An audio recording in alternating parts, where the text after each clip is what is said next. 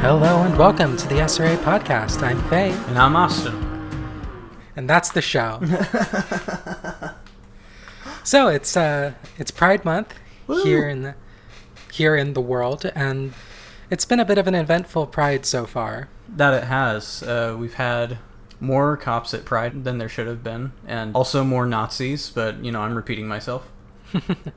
Yeah, it's kind of hard to tell them apart when they're marching right next to each other, Well, yeah, you gotta protect the free speech of people advocating for genocide. Yeah, so if you're not aware, the Detroit Police Department escorted some Nazis into the Motor City Pride Parade, allowed them to tear up and piss on a rainbow flag and an Israeli flag. It's interesting to see the right's response to their multiple attempts to have rallies and armed leftist militias showing up and shutting their asses down. It's interesting to see them attempt to do the same and it go kind of completely unsuccessfully. Of course, it's still very scary because there are Nazis, and no one wants there to be armed Nazis, but at least Pride still happened. Yeah, so a group of 15 Nazis showed up. 2 of them had rifles, and 3 of them were open-carrying pistols. The police gave them an escort. The police say that the best way to control them and stop them from causing trouble was to escort them into the parade so that they could have their free speech of intimidating queer people, And of course, the police both cited things because obviously some masked up Antifa people had shown up, getting on short notice that this was going to happen. About 20 anti-fascist counter-protesters showed up. The police say both groups were taunting our officers with racial epithets. The counter-protesters were masked up and referring to our African-American officers inappropriately. Uncle Tom isn't a slur when it's used against cops. Yeah. Calling a black cop a fucking traitor, I don't think that that's wrong. I don't think that that's a racial epithet nearly on the degree that a Nazi would use. They didn't say what those racial epithets were, and I haven't heard it reported elsewhere. Yeah. It's possible that Antifa was dropping the hard R, but I kind of doubt it. Yeah. It's not really on brand. Yeah, no, that's kind of literally the opposite of what Antifa almost always stands for. And even people on the right will accuse them of over-policing people's language. Of course, when the right says that, they mean, they won't let me say the N-word in front of them without kicking my ass. But even the right knows that that Antifa is very strict about its discussion of race. Yeah, and I think this is really just more evidence of why we cannot let there be cops at Pride. No Yep. cops at Pride. Get the fuck out of our parade. Yeah, cops get bricks if they come to Pride, as far as I'm concerned. That's literally how it started. 7 years ago, Marsha P. Johnson threw a brick at a cop car, and Pride was born. Pride were declared, and This is what Abraham Lincoln was talking about when he gave that speech at the first Pride. And this is also a momentous Pride in that for the first time, the New York Police Department, the NYPD chief, went up on a podium and formally apologized for the police actions that led to the Stonewall riot. Aw. Thanks. That's so sweet. You're about 50 years too late. You could have done it a decade ago, but you were still homophobic back then. You could have done it 2 decades ago, but you were still arresting trans people back then for being trans. Could have done it 30 years ago, but you were still killing gay people or arresting people for cruising. I think the police want to get credit for just not doing the bad thing anymore. Yeah. Maybe you should start doing good things for the community, like arresting Nazis. Yeah. As far as this apology bullshit, it's just the same centrist bullshit liberal optics. They said that they're sorry. Half of all billionaires should be black women. It's the same. Just look, we said that we're sorry. We're saying all the right things with none of the material support and none of the actual action to back it up. It's all words and no action, like it always is. Exactly. I can guarantee you that the instant that the support for LGBT people drops below 45%, all these cops are going to go right back to being homophobic dickbags the way they always have been, the way they still are, many of them. It's a statistical fact that police tend to be more conservative politically, and that also means holding the racist and homophobic and, bigoted views that conservative people on the whole have. Trans people experience police violence at a rate higher than the general population. Sex workers experience police violence at a ridiculous rate. Many sex workers feel more threatened by the police than they do by their pimps or their johns. Mm-hmm. Solidarity with sex workers, by the way. Yeah, for sure. It's amazing to see all these, supposedly anti-sex trafficking laws come into play when the purpose of them 100% is to push sex workers underground, if not attempt to eliminate them entirely and leave them even more vulnerable to police violence, which is just a cop's favorite thing to do, is to commit violence against sex workers. Yeah, and laws that aim to punish sex workers or stop sex trafficking or to censor lewd content, often these end up being used as cudgels against the LGBT community specifically, because this is a marginalized community and there are large populations of queer people who do sex work because they have no choice or because it's the best option available to them. It simply provides more ways for the state to victimize queer people and people of color and other marginalized groups.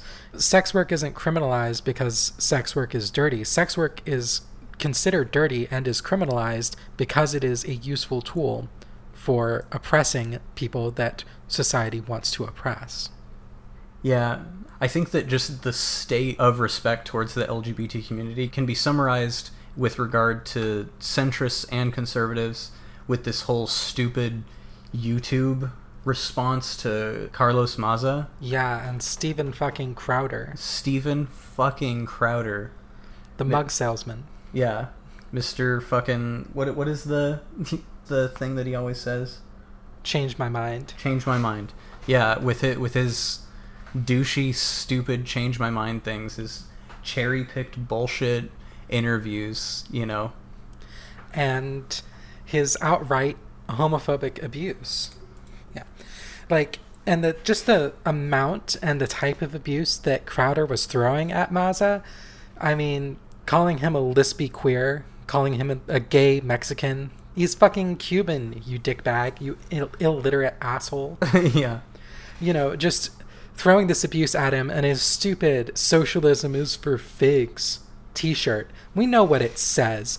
Just because you put a fig leaf in place of the I doesn't mean that we don't know what word you're trying to say. And also, it's a literal fig leaf over your bigotry. Fuck off with that shit. Yeah, and it doesn't make you a comedian either. I mean, Fox literally canceled his show because he wasn't funny.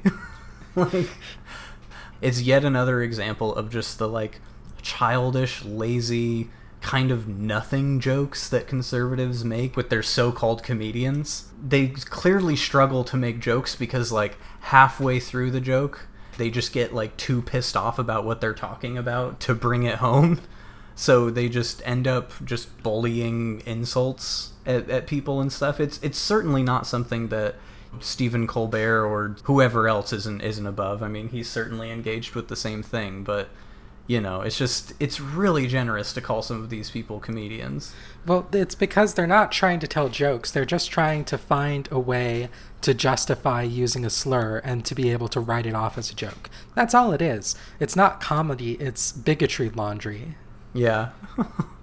And the fact that YouTube is so cowardly that they refuse to call it what it is, they refuse to come down on any hard side because they're worried about losing their right-wing viewers because of quote-unquote censorship, when it's direct harassment supported by a system and a populace that's willing to perpetuate violence against those people. Fuck you. You're a fucking coward.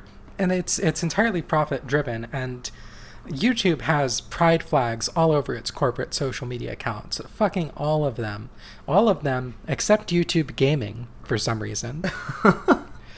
But they have pride flags all over their social media right now, and at the same time they're defending a bigot's right to throw homophobic slurs, to direct personal abuse, because it's not just him talking shit on his YouTube channel.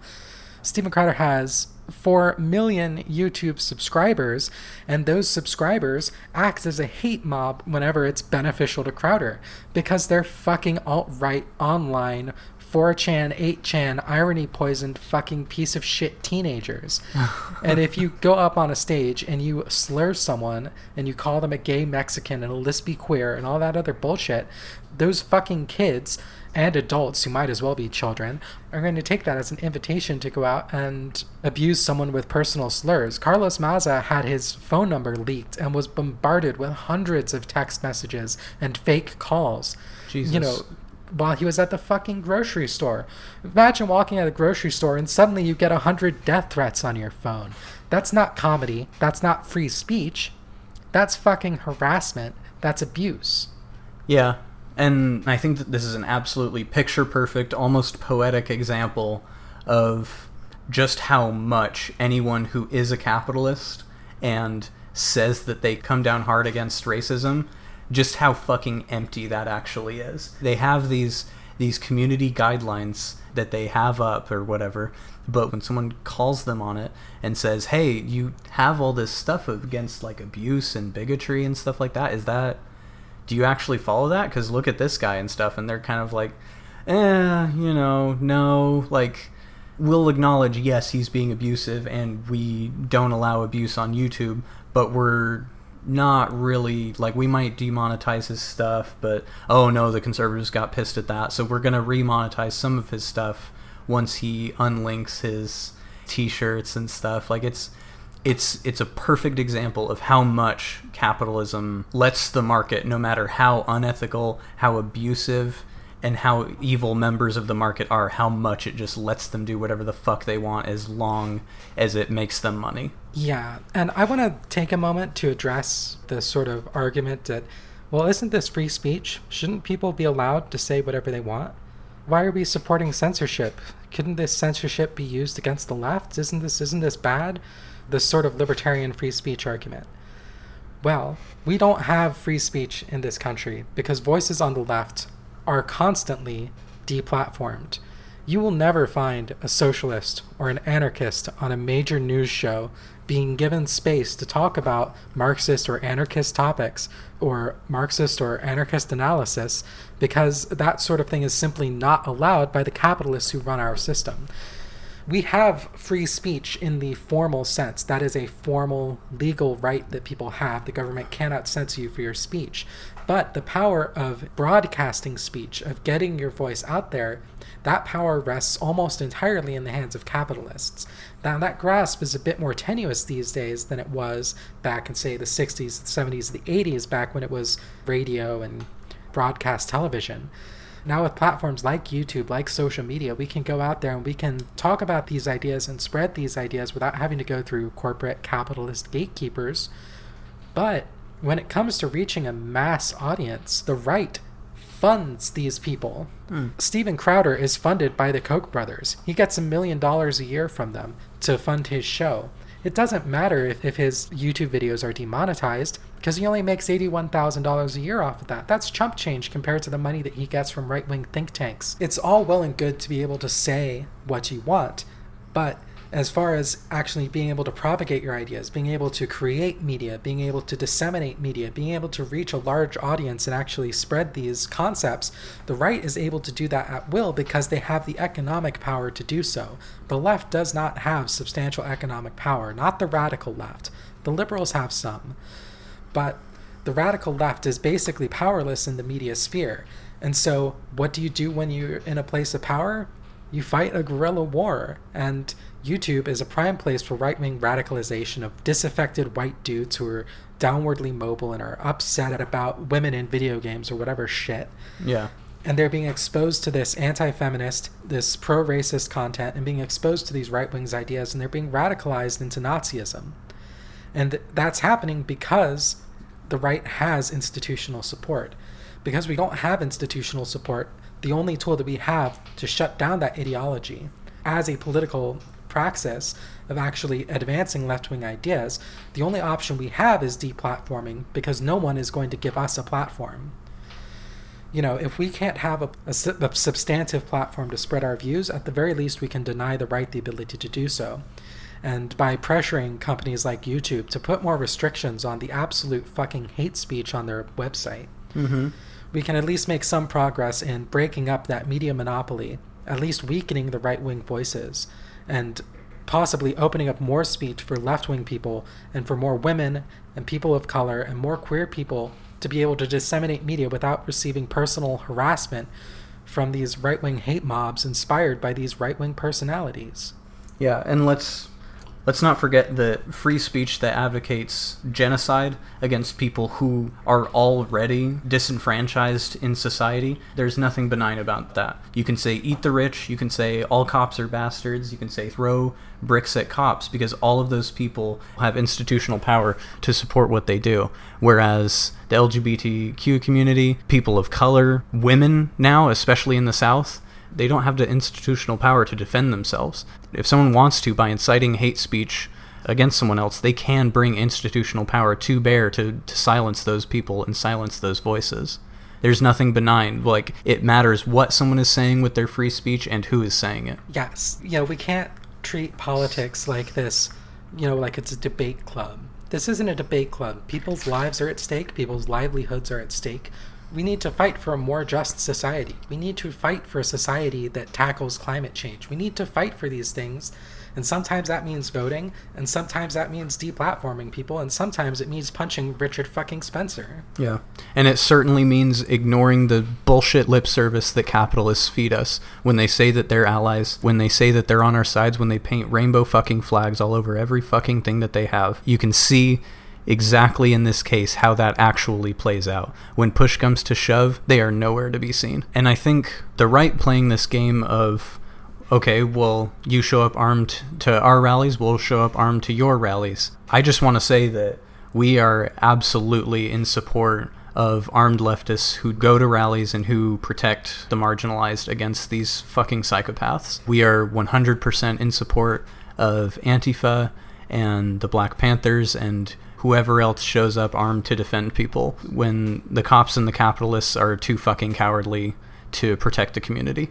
Absolutely. And I think we should talk a bit about what SRA's political goal is and what we're organizing around and what we think is important. On the Final Straw podcast, they had a couple of members of a left-wing militia, formerly Redneck Revolt, but apparently these days their militia operates on its own. And they had some words for the SRA, and I feel like those words were in good faith, but I think there was partially a misunderstanding of what the SRA does and what it's here for, and partially maybe a bit of purism of you need to be doing the most radical thing or else you aren't really doing leftism. Right. But I think it's worth sort of clearing up why the SRA promotes a left-wing gun culture.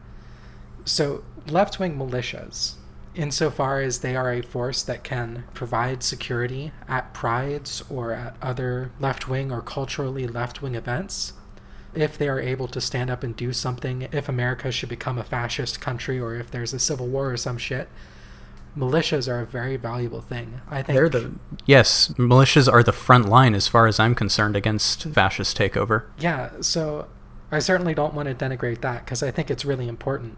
But it's not the only thing that the left does with firearms. Another thing that those militiamen brought up was that they were present at Charlottesville, which, first off, respect.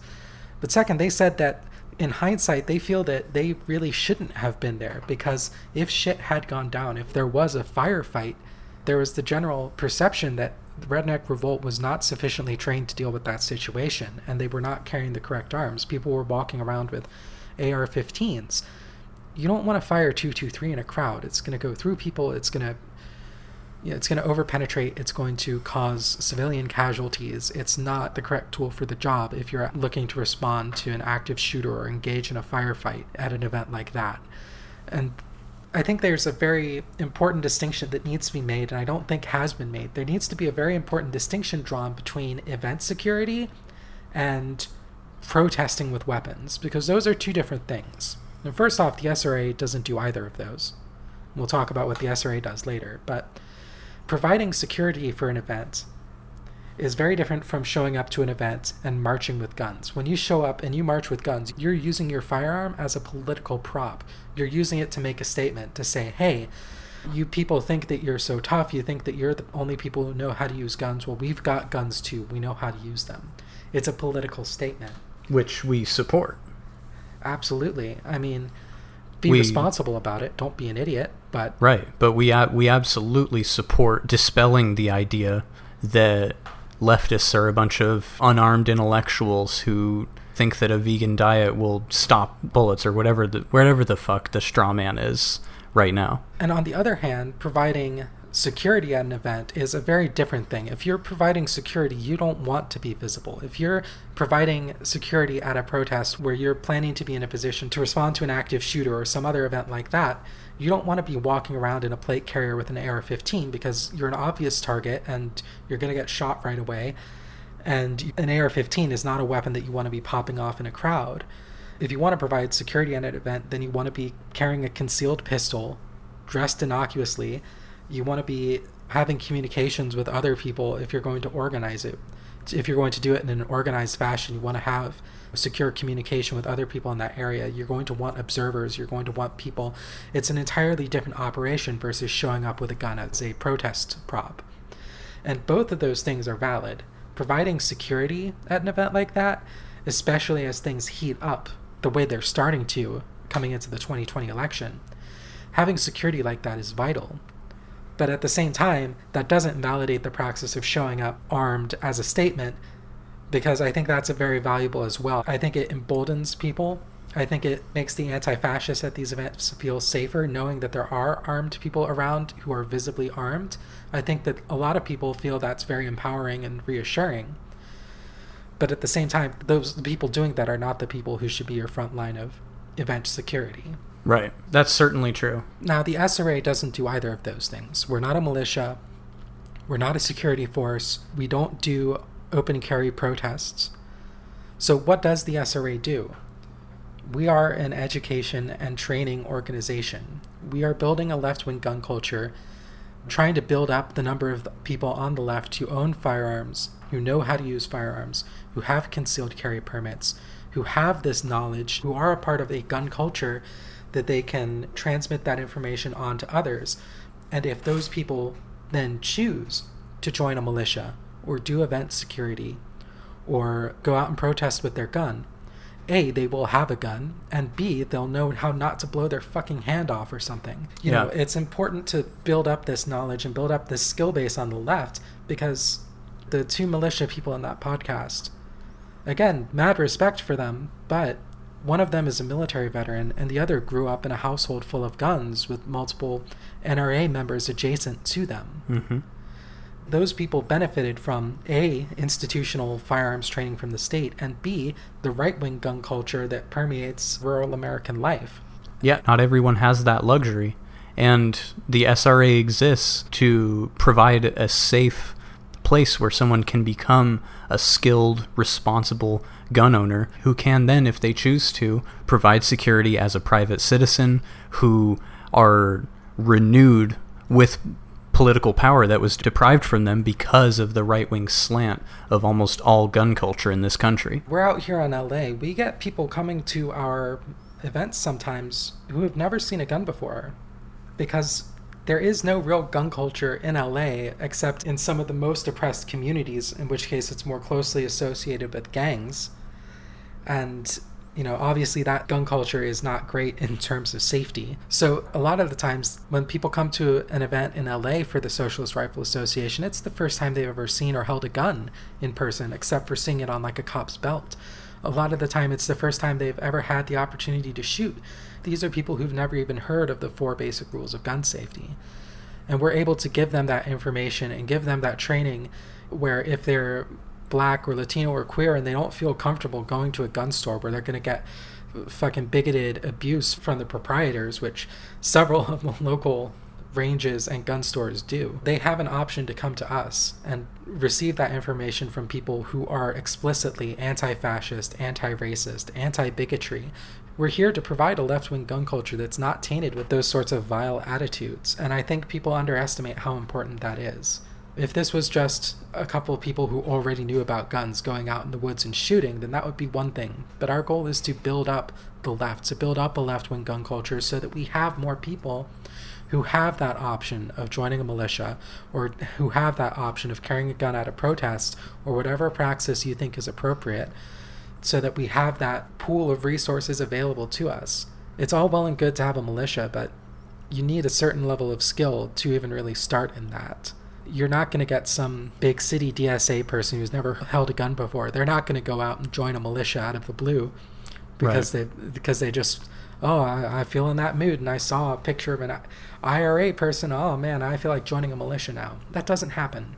Right. You have to provide an approachable environment for people to become comfortable, to become integrated with the culture, to learn safety, all of those things. Otherwise, you run into situations where guns are put in hands that don't know how to use them, and things become very dangerous very quickly. I think that that's just as valuable a purpose, and I think that that's just as valuable a position as going armed to protests, either as security or in demonstration, because it enables more people to do that. It boosts our numbers in ways that the first two can't, because that's not always approachable. And I think it's also worth bringing up why we've chosen to organize as a nonprofit with a legal entity.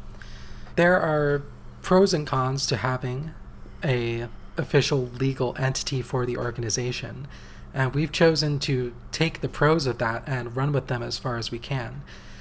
One of our main programs, which has unfortunately been delayed by paperwork and insurance issues, but we are getting off the ground pretty well now, is our instructor sponsorship program.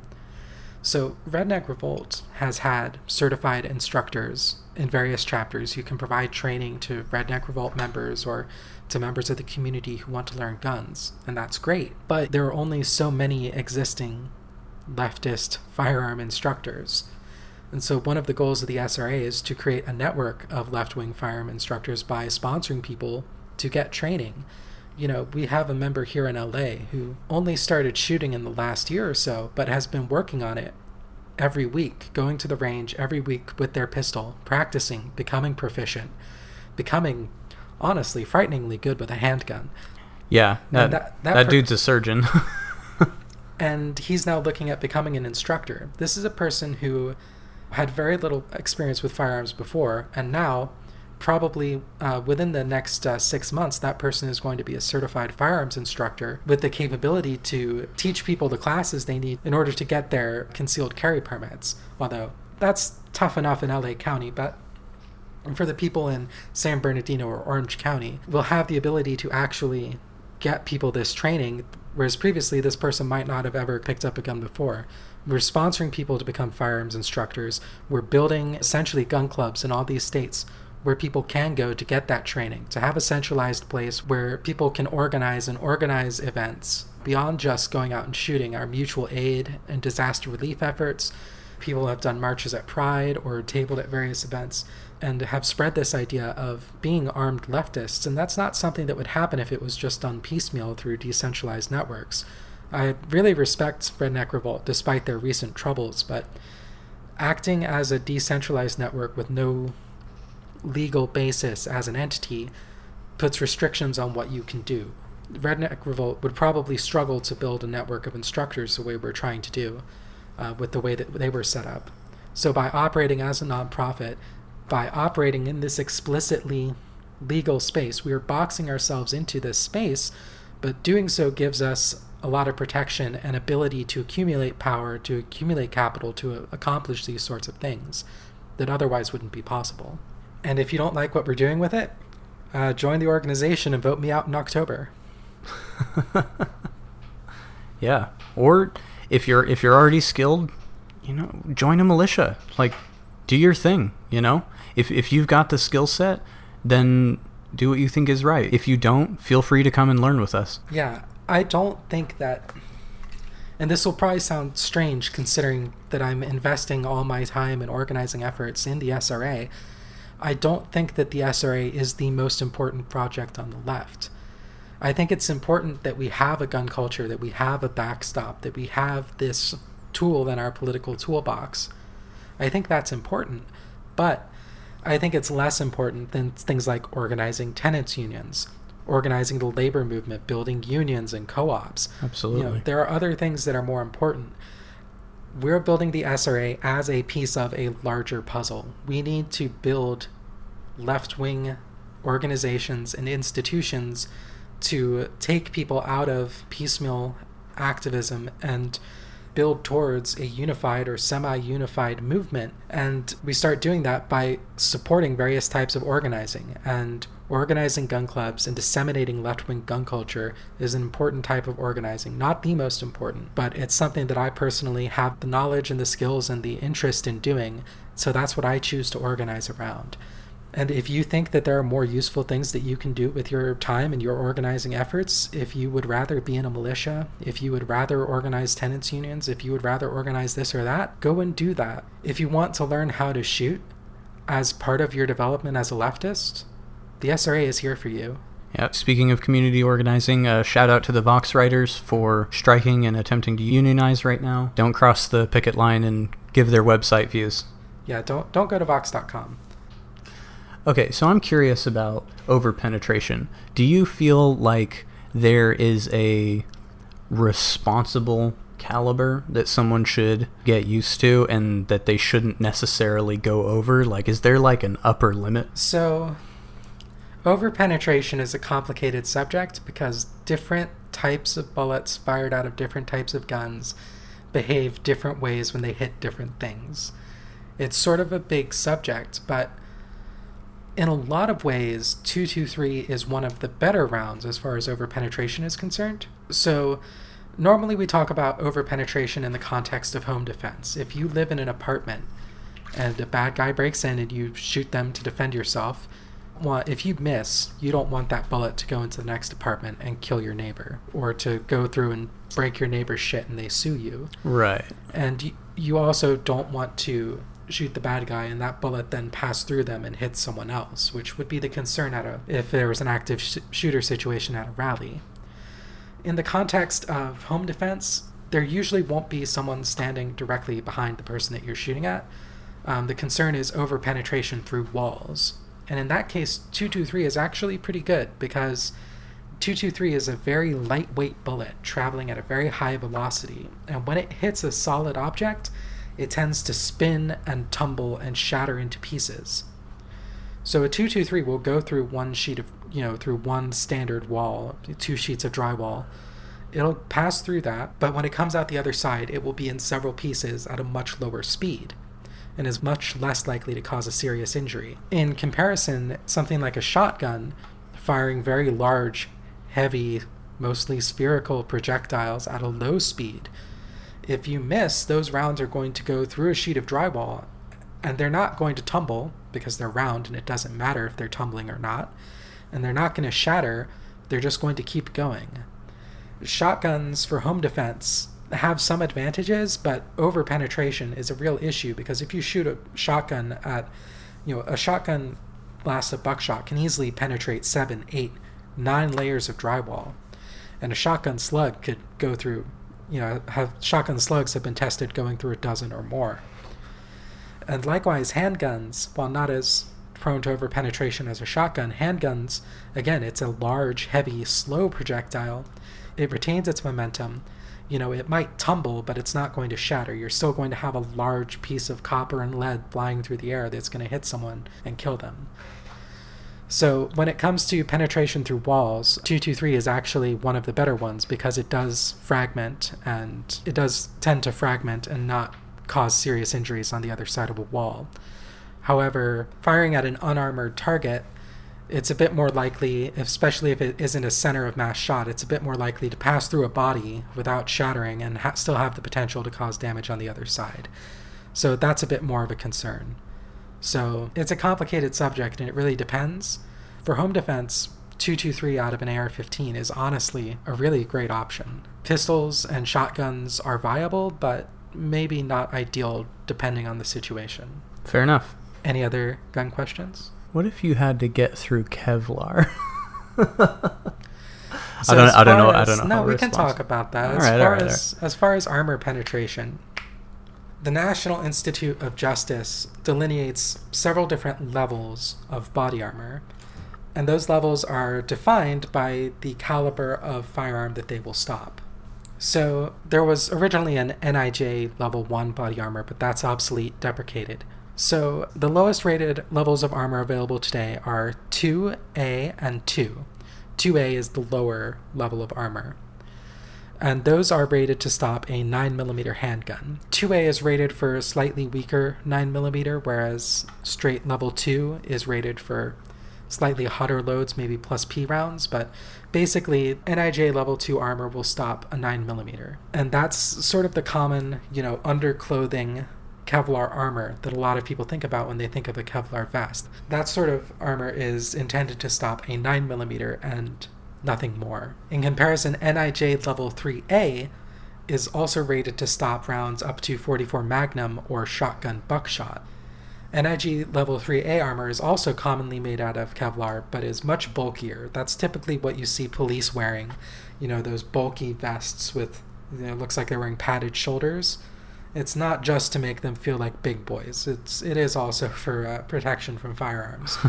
NIJ level 3A is generally understood to stop almost any sort of handgun threat. However, Kevlar cannot stop a rifle round. Once you get above 2,000 feet per second velocity, which is faster than pretty much every pistol can get, once you get above that velocity, the projectiles just tear through Kevlar and it can't do anything to stop them. So that's when you get NIJ level 3, which is rated to withstand 223 or 5.56mm, as well as 7.62mm NATO or 308. Basically, NIJ level 3 is anti-rifle armor. That's what SWAT teams use in the military and stuff like that. Right. So SWAT teams in the military typically wear ceramic plates, which will typically stop 1 or 2 rounds and then shatter, and then they're no longer effective at stopping bullets after that. But you take 1 or 2 rounds to the chest, if you're in a SWAT team or a infantry squadron, your comrades are going to drag you out of there and get you medical assistance ASAP, hopefully. There is also steel armor available, which is NIJ level 3 rated, but steel armor is not ideal. It's much, much heavier than ceramic. A lot of people buy it, especially like from AR500.com and similar websites. Steel armor works, but for the amount of weight, you're not going to be able to move in steel armor. You're not going to be able to do, if you're in a militia and you're planning on being out in the woods with a pack full of gear and a rifle, and you're going to be humping that thing around and, exerting a lot of effort, you don't want to be wearing a 20-pound steel plate front and back. You're going to get fucking exhausted and you're going to wind yourself and you're not going to be effective if there's actually a fight. So steel armor is, I'm not going to call you an idiot if you buy it, but maybe.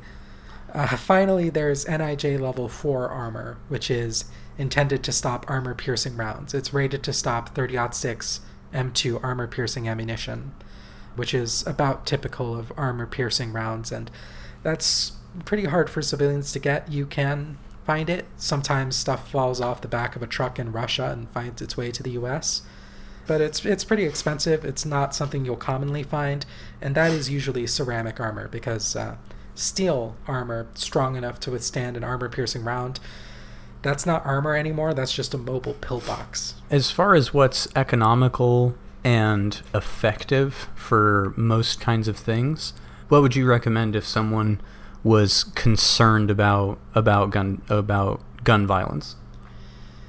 If you're just a ordinary civilian, maybe you're not in a militia, you're not out open carrying or anything like that. Maybe you're an organizer and you're worried that some Proud Boy might walk up with a pistol and take a shot at you.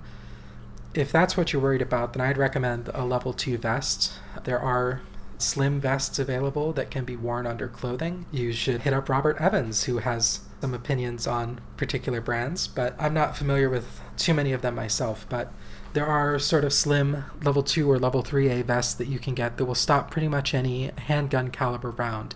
Anything that someone's going to conceal, unless they've got an AR pistol under their trench coat. What kind of monetary investment are we talking with those? Minimum around $200. You could spend up to $400 or $500, especially if you're in an odd size and you're looking for the really nice stuff. But generally it's about $2 or $3 to get entry-level worthwhile body armor. You might be able to get some steel armor and a plate carrier for cheaper than that, but I don't know if it's worth it. Yeah. So let's say that you find yourself at one of these rallies and you and your comrades are armed, and the other side is also armed with the things that they typically have at rallies. What would you recommend in that instance? Class 3 ceramic plates. Gotcha. If you want particular information on brands of armor and, plate carriers, then I'd recommend hitting up the Socialist RA subreddit or Facebook page, or you could hit up the Slack if you're a member. I'm not an expert on body armor. I'm better at putting holes in things than defending myself from them, but definitely if you're interested in that sort of thing, we have a lot of members who are knowledgeable in that. Yeah, hit us up for any kind of information you need, because sometimes getting hit by something cannot be avoided, and absolutely. Fuck Nazis. Don't let their bullets kill you. Also, all cops are bastards. No cops at Pride. No cops at Pride. Only bricks. Armed trans women, disarm cops. I think we covered it all. All right. Well, after the break, we've got an interview with Leslie Fish. So let's go ahead and play one of her songs, and we'll hit her up after that. Peace, guys. Just a little general hospital in a little factory town. The board put me in charge for mainly keeping prices down. I hadn't touched a patient since 1982. But the day of the explosion, I remembered what to do. At 11 in the morning, we all heard the factory blow. The blast took out the windows and the shrapnel fell like snow. We could get no help from out of town for half a day or more. We had near 1,000 casualties and beds for 94. Can you keep your head, your backbone or your heart? We all found out the answers on the day it fell apart. You can join the chorus if you want. It was worse than combat medicine. Supplies were draining fast. Bandages ran out and antiseptics wouldn't last. I took all the able-bodied I could catch inside the door and made them help the doctors or go scrounge supplies and more. I invented laws to tell them, saying in such emergency, forget your usual job and boss, your orders come from me. I sent the cops to commandeer anything in reach, food or disinfectant, cloth or alcohol or bleach. And can you keep your head, your backbone or your heart? We all found out the answers on the day it fell apart. Janitor and cleanup squad, the cook maintained supplies. The garbage man removed the ones who died before our eyes. The clerks burned all our papers to boil water on the fire, or sterilizing instruments as the body count went higher. A local health food herbalist brought everything he had. The painkillers were useful and the poultices weren't bad. A smack and cocaine pusher handed us his whole supply. The quality was lousy, but a few more didn't die. And can you keep your head, your backbone or your heart? We all found out the answers on the day it fell apart. We did triage in the parking lot, ranked minor, major, grave. A sad-eyed fireman gave the stroke to those we couldn't save. Then sometime in the chaos, a director wandered in to tell us we were breaking rules, what trouble we'd be in.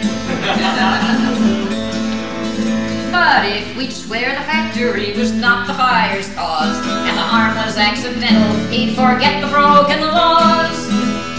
The staff sneaked up and grabbed him and tied him to a door, and he gave them blood transfusions till they hadn't any more.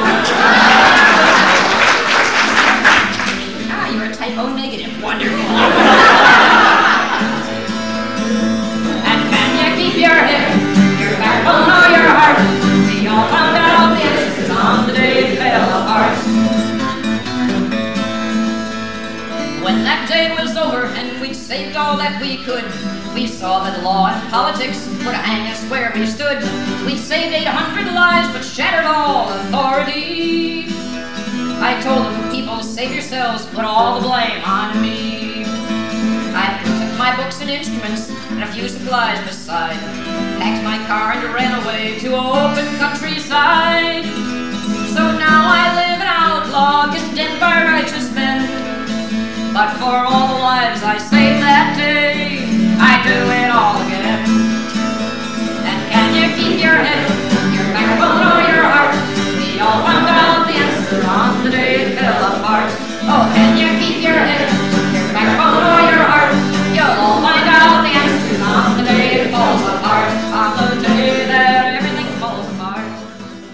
Welcome back, folks. Today we have an interview with anarchist and folk musician Leslie Fish. And don't forget Pagan. Oh, I didn't know that, actually. Oh, yeah.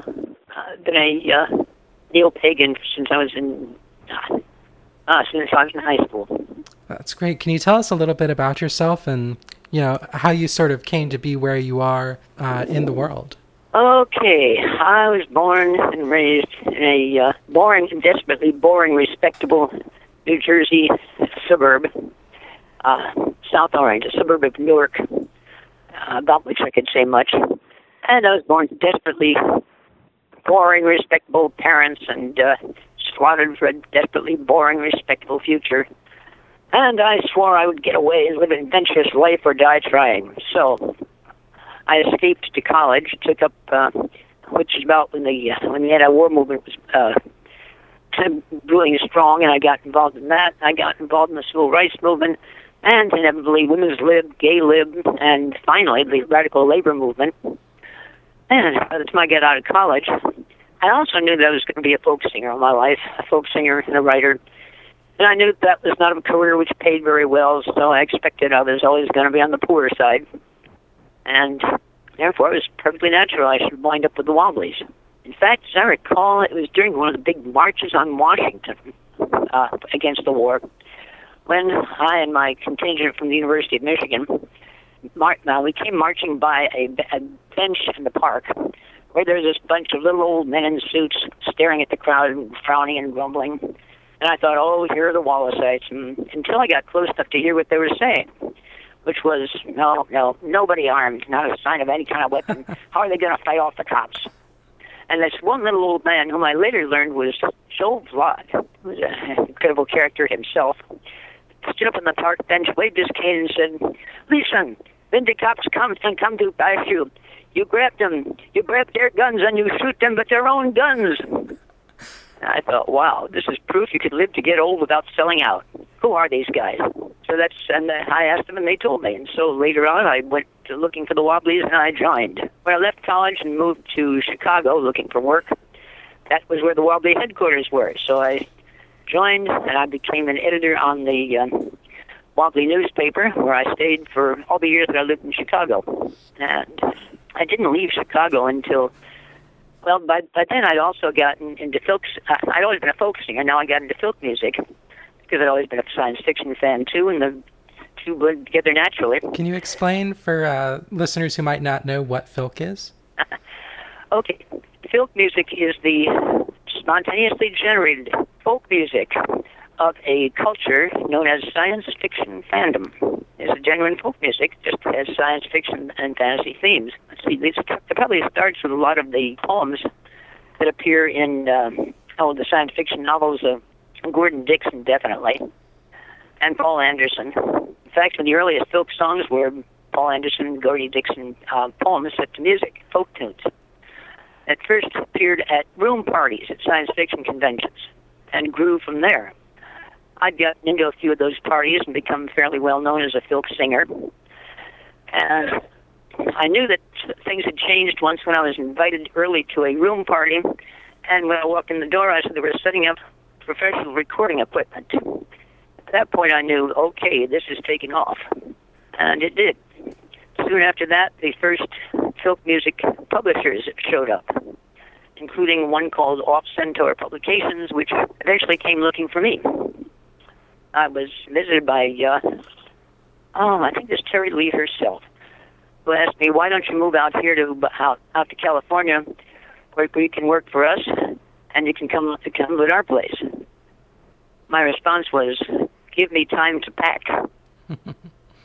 So I moved out to California, moved in with the Off Centaur crowd, which grew and took me around to science fiction conventions all over California and further out, where I would sing, and by now there were folk music tracks at the science fiction conventions, and I was usually in them.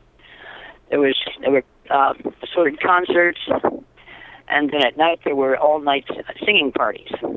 And I became a real veteran of the singing parties, and they were usually recorded. And the recordings wound up being published and sold, and that's where I made my living for a good long while, about 10 years in California. until, well, frankly, it was rising costs and bad laws in California made me decide to leave. Also made Off-Center Publications decide to leave. Besides, they'd had internal quarrels that broke apart the company. And so I signed on with a different company and moved to Arizona.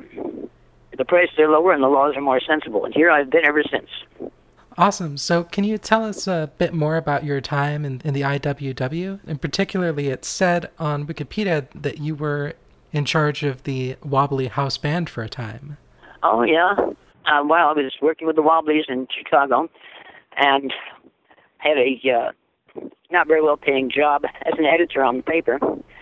There were a couple of other fans who'd likewise come out there from the University of Michigan. Kathy Taylor and Mary Froman, and a local guy named Robin Oya. And we all got together and became the Wobbly House Band.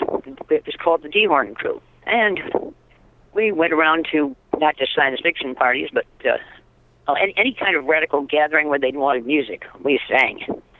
And eventually we got the idea of, hey, let's put together an album. And we did. It was called Folk Songs for Folk Who Ain't Even Been Yet. It was put together by a local radical, sympathetic science fiction fan. And I believe we published all of 500 copies, and those are classic rarities now. But eventually the album was recopied onto CD, but that was later. And after that, we seemed that we were having some success, at least getting famous in the Chicago area. We put together another album, which was Solar Sailors. By then I was in touch with Off-Center Publications, and they agreed to do the publishing and the distribution and the marketing. So I already had that set up for me when I came out to California. But the various members of the band had other interests, romantic as well as business, did not want to rely on the band as their source of income because it wasn't much. And so the band broke up, although we regathered a few times afterwards to play and sing and generally party. But, let's see, Mary Froman went back to Michigan, Kathy Taylor stayed in Chicago, Robin Oya married and went to Minnesota, I think, and I went out to California on my lonesome to become a professional folk singer with Off-Center.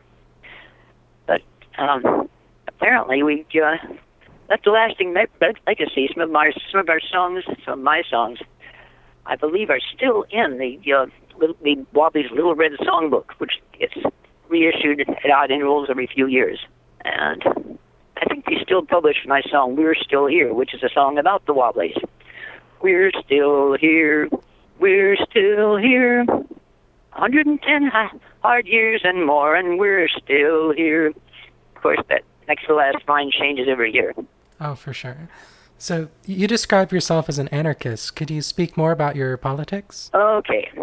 Well, as I say, I started off with a desperately dull, boring, respectable family, middle-class family who, of course, voted Democrat. And while I was in college, I got involved with, the civil rights movement and the anti-war movement and so on and so on. And being a college student, of course, at the University of Michigan, which was very proud of having really good scholars, I would do research on these various causes and their histories and their pasts and so on. And the more I saw, the more I read, the more I saw that typical Democrat liberalism had some rather serious weaknesses, such as, frankly, a basic class arrogance, the assumption that we are the educated people, therefore we should rule. And those working stiffs, they're all very well when they vote the way we want to, but other than that, don't pay attention to them. It was the labor unions, which had given the Democrat Party so much support in the 30s, 40s, and 50s, which was now being marginalized. And I did not care for that. I saw for myself that power corrupts more than just the politics, it corrupts the intellect. And the more I looked, the more I saw that getting the government involved in anything screws it up. The best thing a government can do is back off and do as little as possible, which also put me in touch with the early libertarians. It was interesting to see how, well, we've seen how the political left and right, the authoritarian left and right, communism and fascism, Nazism, curl around and meet each other in a circle. Well, there's another division. There's I would call it the anti-authoritarian political scale, where you get the libertarians on the right the anarchists on the left, and they come around and meet in the middle. So the political spectrum is not a straight line, it's a figure eight, as in 8-ball, which we're behind. I remember having the first argument I had with a serious libertarian theorist. I came to the conclusion and told him libertarianism and free enterprise implies anarchism. And he kind of blushed and said, I wouldn't go that far. To which I replied, I would. It's definitely frustrating talking with right libertarians, and you can get them to agree on being opposed to the state, but then you say, hey, maybe there shouldn't be this private control of capital for profit, and then suddenly they want nothing to do with you. Okay, the fun part that I saw is the ones who were serious about doing their research were the ones who said that in an open and free society, okay, you can make your company a partnership or a co-op, and let's turn them all loose and see which ones do better. And that was a workable agreement. Other thing I saw while dealing with the bloody communists in the peace movement and elsewhere was their assumption that all private property is evil. Excuse me, the privatest of private property is your own body. If you don't own that, what the hell do you own? So the idea of private ownership is not a problem. It's the management. Who controls, who rules. I mean, the classic case just last year of the little kids who put a lemonade stand on their front lawn. And the local cops got after them because the lemonade they were selling wasn't government inspected or something, or government licensed, and they had no business license. Right. People will always find ways, always have found ways to make a living, and trying to have this totally ruled by the government is a recipe for disaster. Individual ownership or group ownership is not the problem. There has never been a human society that did not have both public and private, both group and individual property. I mean, you look back to caveman days. The individual caveman owned his own spear and bow and arrows and the hides of the animals that he hunted. But the whole tribe owned the hunting territory. So there never has been a real conflict in that department. It's always been a question of who controls. That's one of my arguments with what is commonly called socialism. Although, to be honest, I think socialism is a sloppy term, which covers entirely too many definitions. It can cover anything from a small co-op business up to a whole country with a government-owned and controlled economy, which is a disaster.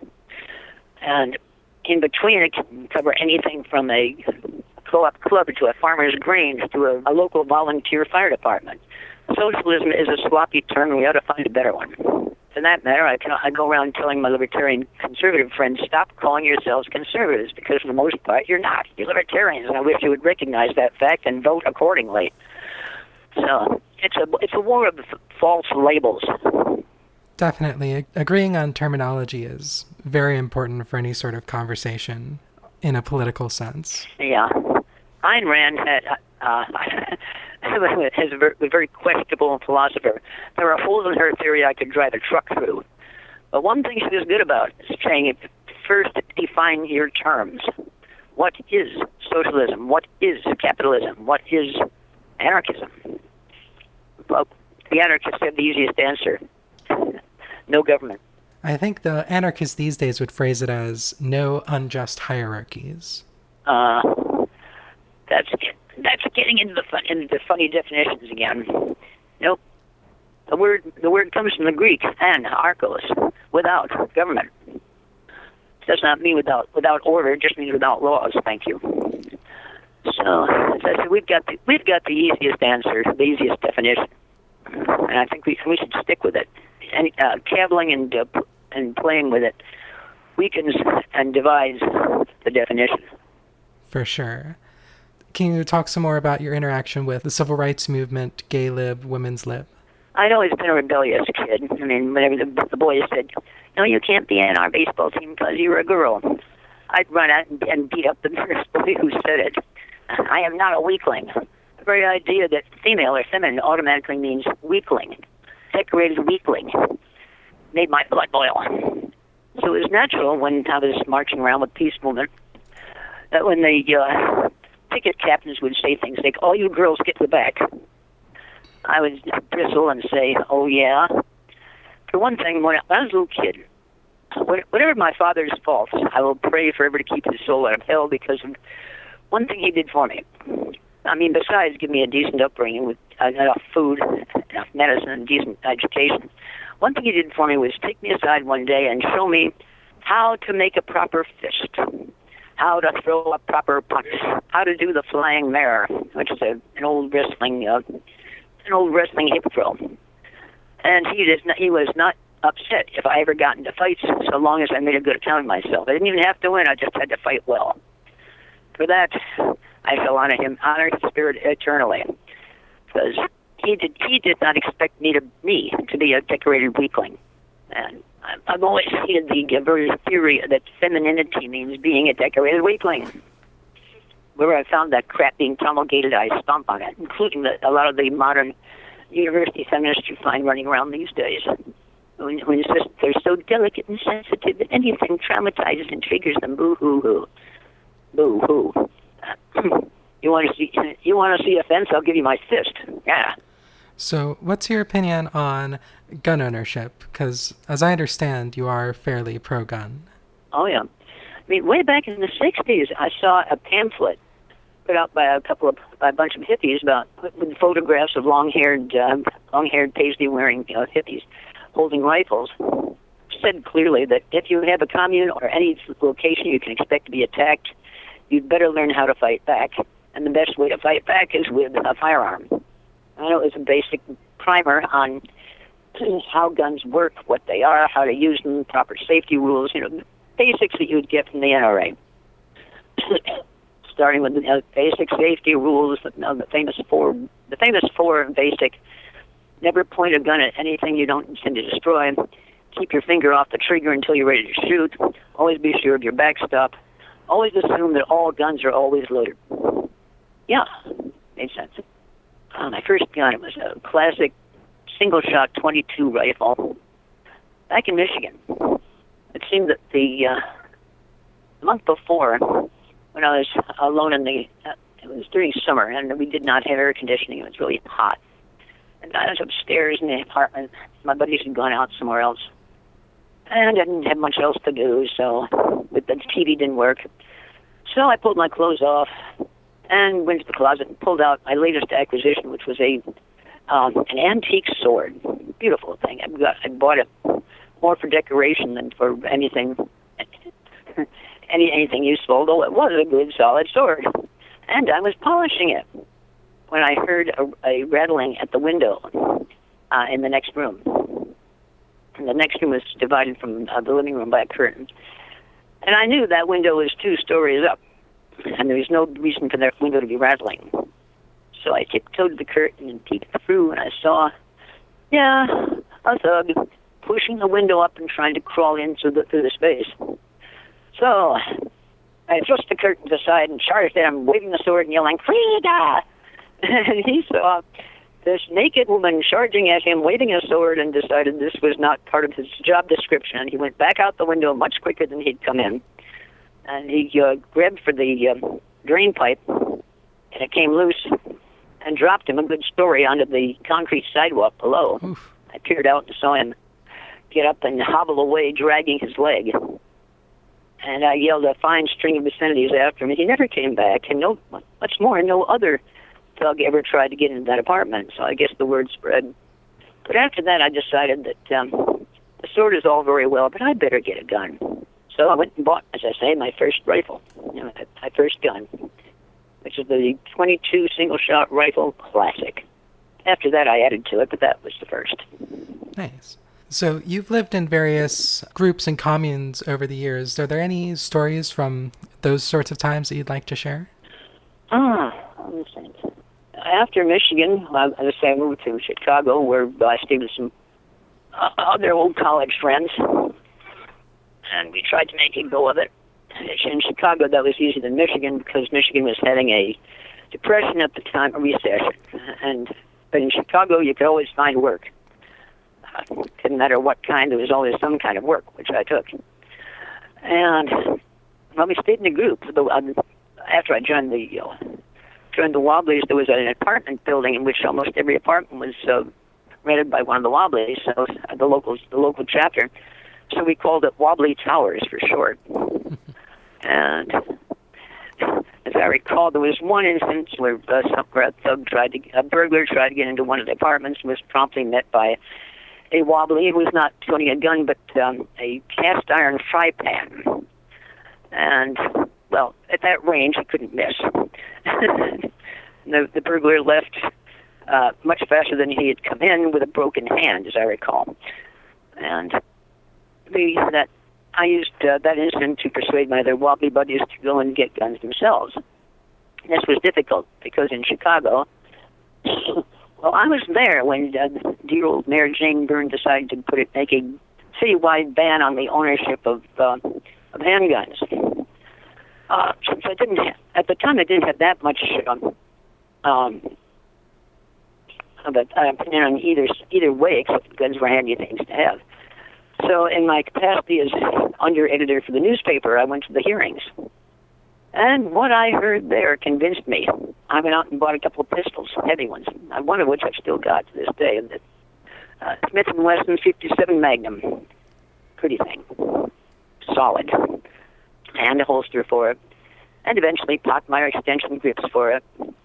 And I got it registered while there was still time before the mayor's law went into effect. But still, I did not have a permit to carry it concealed. The mayor would not allow any such thing, so I kept it concealed without permit, which meant a lot of hiding. But I carried it whenever the Wobblies got checks in, got in money. We had to walk to the bank. We had an air gap. So the treasurer, whoever it was, the treasurer's assistant, whoever it was that day, would dress in plain, poor-looking clothes. The kind of clothing that says, "I'm working class, I got no money, don't bother robbing me." And he or she would wear that and carry the checks and the deposit slip in an envelope in a vest pocket or taped to his or her side. And I would walk along beside them wearing an open front, sloppy-looking sweater, which neatly concealed my shoulder holster. And I wore a shoulder bag so that I could reasonably clutch the strap of the shoulder bag, and it would look normal, and nobody would know that just an inch under that strap and under the flap of my sweater was the handle of my gun. And in this fashion, we would take the bus, go down to the bank, walk up to the bank deposit window, and put the money in there. Not have to deal with a human being at all. And this can be a regular operation. Once it was my pal Mary Froman who had the job of taking the money to the bank, and she didn't have a gun with her. She took the L, and as she was getting off the L train, a young thug grabbed at her purse, and she wasn't about to let go of it. So he tried to run away, and she ran after him. He was dragging her. He was running as fast as he could because he wasn't expecting this kind of resistance. And she cleverly thrust into his size, but his own speed ran him head first into one of the big steel pilings that hold up the top of the roof of the subway. And he clanged his skull good and hard into it and knocked himself out. She kicked his hand off of her purse and walked away and proceeded on to the bank. So, yeah, we had some interesting experiences that further convinced me that the right to keep and bear arms is vital, especially for the poor and the working class and the lower middle class and all those of us who do not have a thick pad of money to shield us from the effects of our decisions, or enough of a pad of money to entice the local police and the local law. Below a certain class, you got to do for yourself because the government will not bother to do for you if you ever expected it to. For sure. I don't know about Chicago, but in New York, there's currently a lawsuit going on. The police refuse to issue concealed carry permits to anyone except to celebrities who could give autographed trinkets to the police officers who issue the permits. Oh, yeah, I used to be like that in California, too. I suppose it still is. Well, they stopped issuing them to anyone in LA, but they've only issued like 20 in LA per year, but yeah. One thing I saw when I lived in California is that once you get out of the counties, which include LA and San Francisco, when you get out of the farming counties, since it's the county sheriff who has to issue the permits, if you can show you have a residence in a county outside of the big urban ones, there's no problem getting a gun permit, which is good in the entire state. It's only in the big populous centers that you'll have problems. Mm-hmm. And I sincerely hope that lawsuit succeeds. As I recall, other cities have done similar things and gotten slapped by the state or even the federal Supreme Court for it, and saying that you cannot pass a law requiring people to carry a piece of paper and then refuse to issue the piece of paper. There is precedent on that. I wish them luck. Absolutely. Go ahead, ask the question. What's the difference between a libertarian and an anarchist? What's that? About $20,000 a year. I've noticed that again, class is a big unmentioned factor in American politics and society. Anarchists tend to be working class or around there, and as I said, have no shield or pad of money to protect them from the slings and arrows of outrageous fortune or from the results of their own decisions. And libertarians, I noticed, tend to be middle to upper class. That is, they came to libertarianism from pure logic, pure reason, pure ideology, not practical experience. Nonetheless, we get along pretty well. These days, especially after the 2007 and 2008 recession, a lot of people my age and younger have been skewing a lot more to the left. You know, a lot of people who were born and raised middle class were suddenly slapped with the reality of class conflict when they found themselves being kicked out of their homes, losing jobs, not being able to get a job except at some part-time thing with no benefits. And so a lot of people these days are turning towards anarchism, democratic socialism, and movements like that. And I think people are starting to realize they need guns as well. Yeah. The fun part is that be careful what you call left. The idea of labor unions used to be left, liberal. But nowadays, I've noticed over the last 20 years and more that the old definitions of conservative and liberal have changed places almost entirely. It's a fascinating thing to watch. It's although the Democrat Party seems to rely on a few big unions, all the other unions in the country have been withering under their administration. Now I think it's something like less than 10% of everybody in America who works for somebody else for a living has any kind of a union, good, bad, or indifferent. This does not speak well of the Liberals' alliance with Labor. Yeah, definitely not fans of them right now. Awesome. So would you like to tell people where they can buy your music and where your website's at?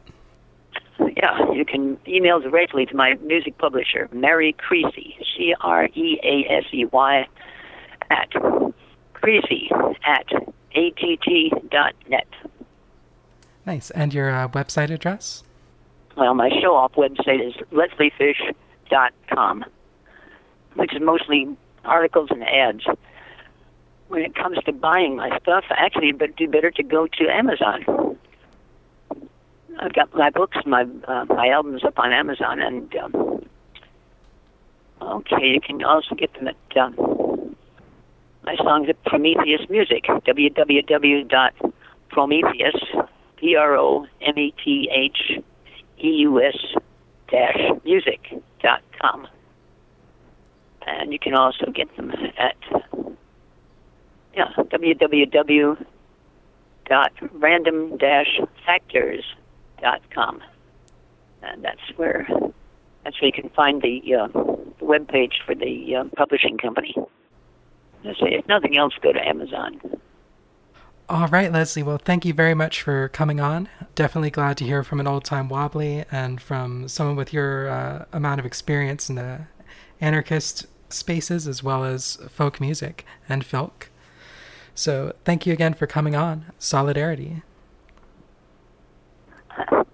solidarity forever, in sobriety forever, in sobriety forever, in sobriety forever, for the beer stein makes us strong.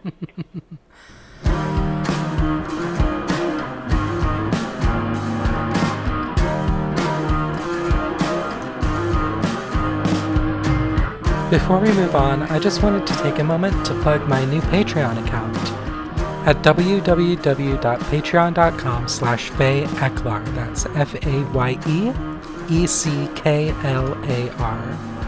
Contributing to my Patreon will help me out a lot with transition-related medical costs, buying ammo for range days, and the inevitable rent increases of my gentrifying neighborhood. If you enjoy the SRA podcast, or if you want to help support my organizing work, I'd greatly appreciate the help. Love and solidarity, comrades.